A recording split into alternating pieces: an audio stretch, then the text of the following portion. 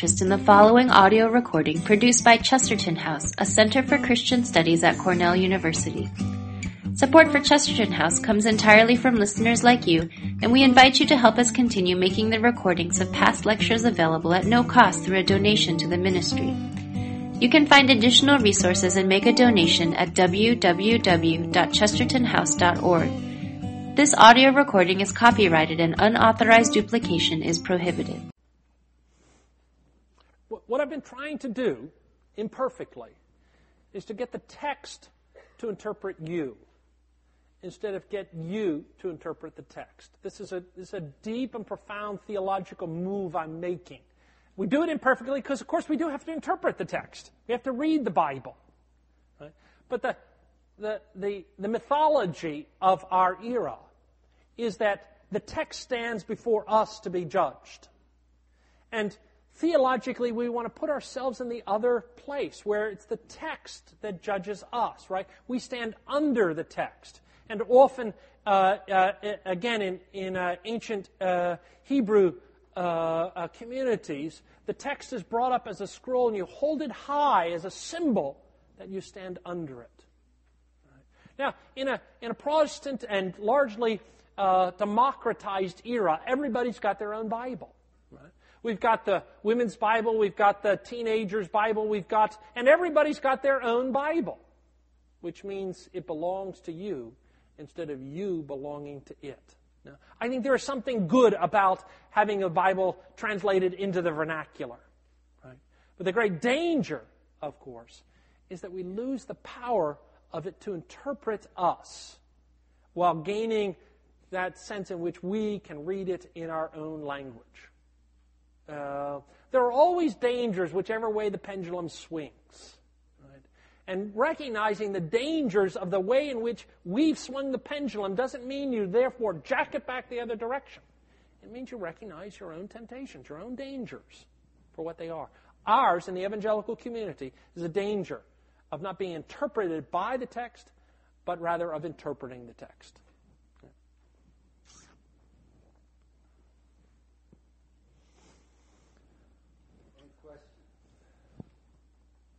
Sometimes it's hard to ask a question after a sermon is preached, isn't it? No, I apologize, but the preacher knows this.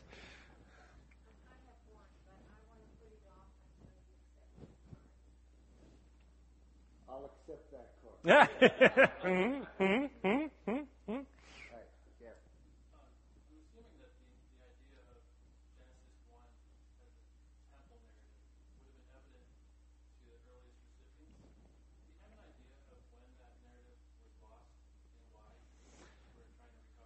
Right. The history of interpretation of Genesis is very interesting and provocative and complex. And I don't want to make it seem too simple.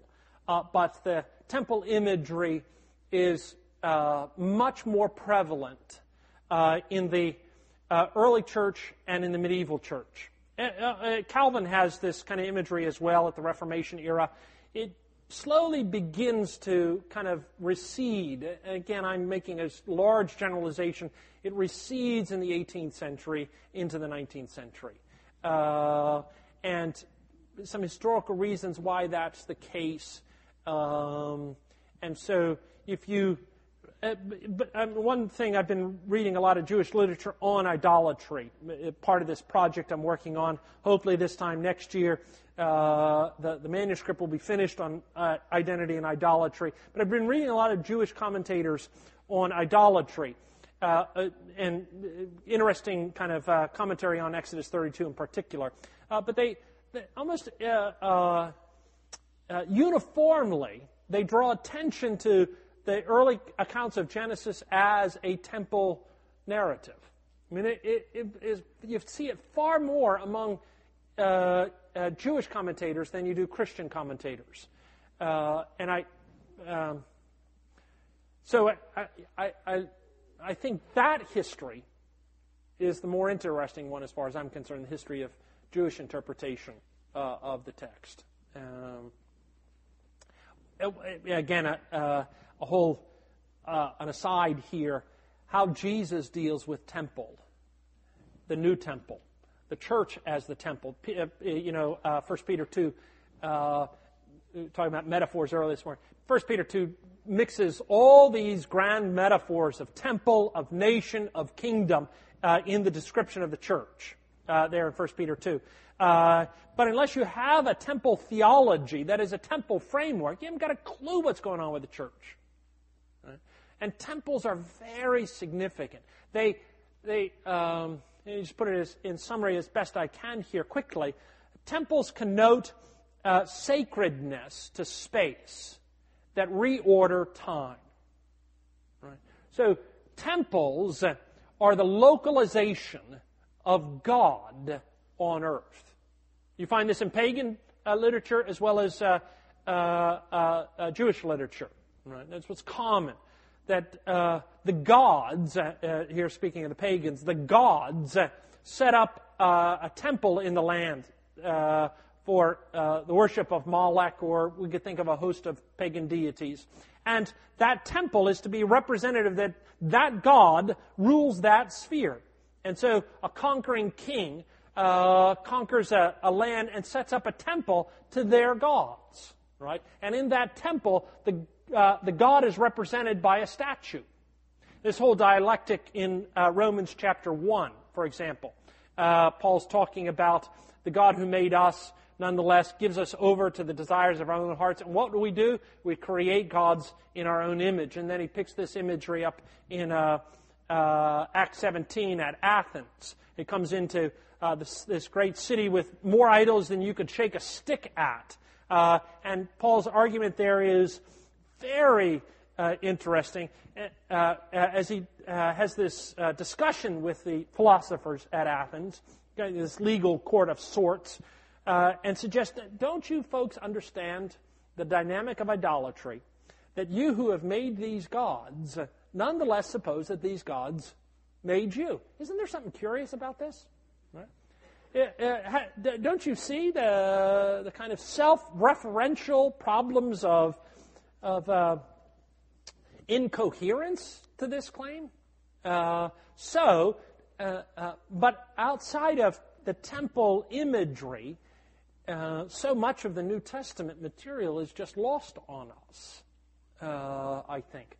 That there is a sense in which divine presence must be particularized, concretized, public, tangible.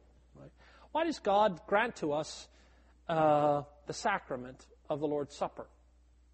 Right? That you can eat, you can drink. Kind of interesting imagery of a greater banquet, but that His presence is manifest concretely. Right?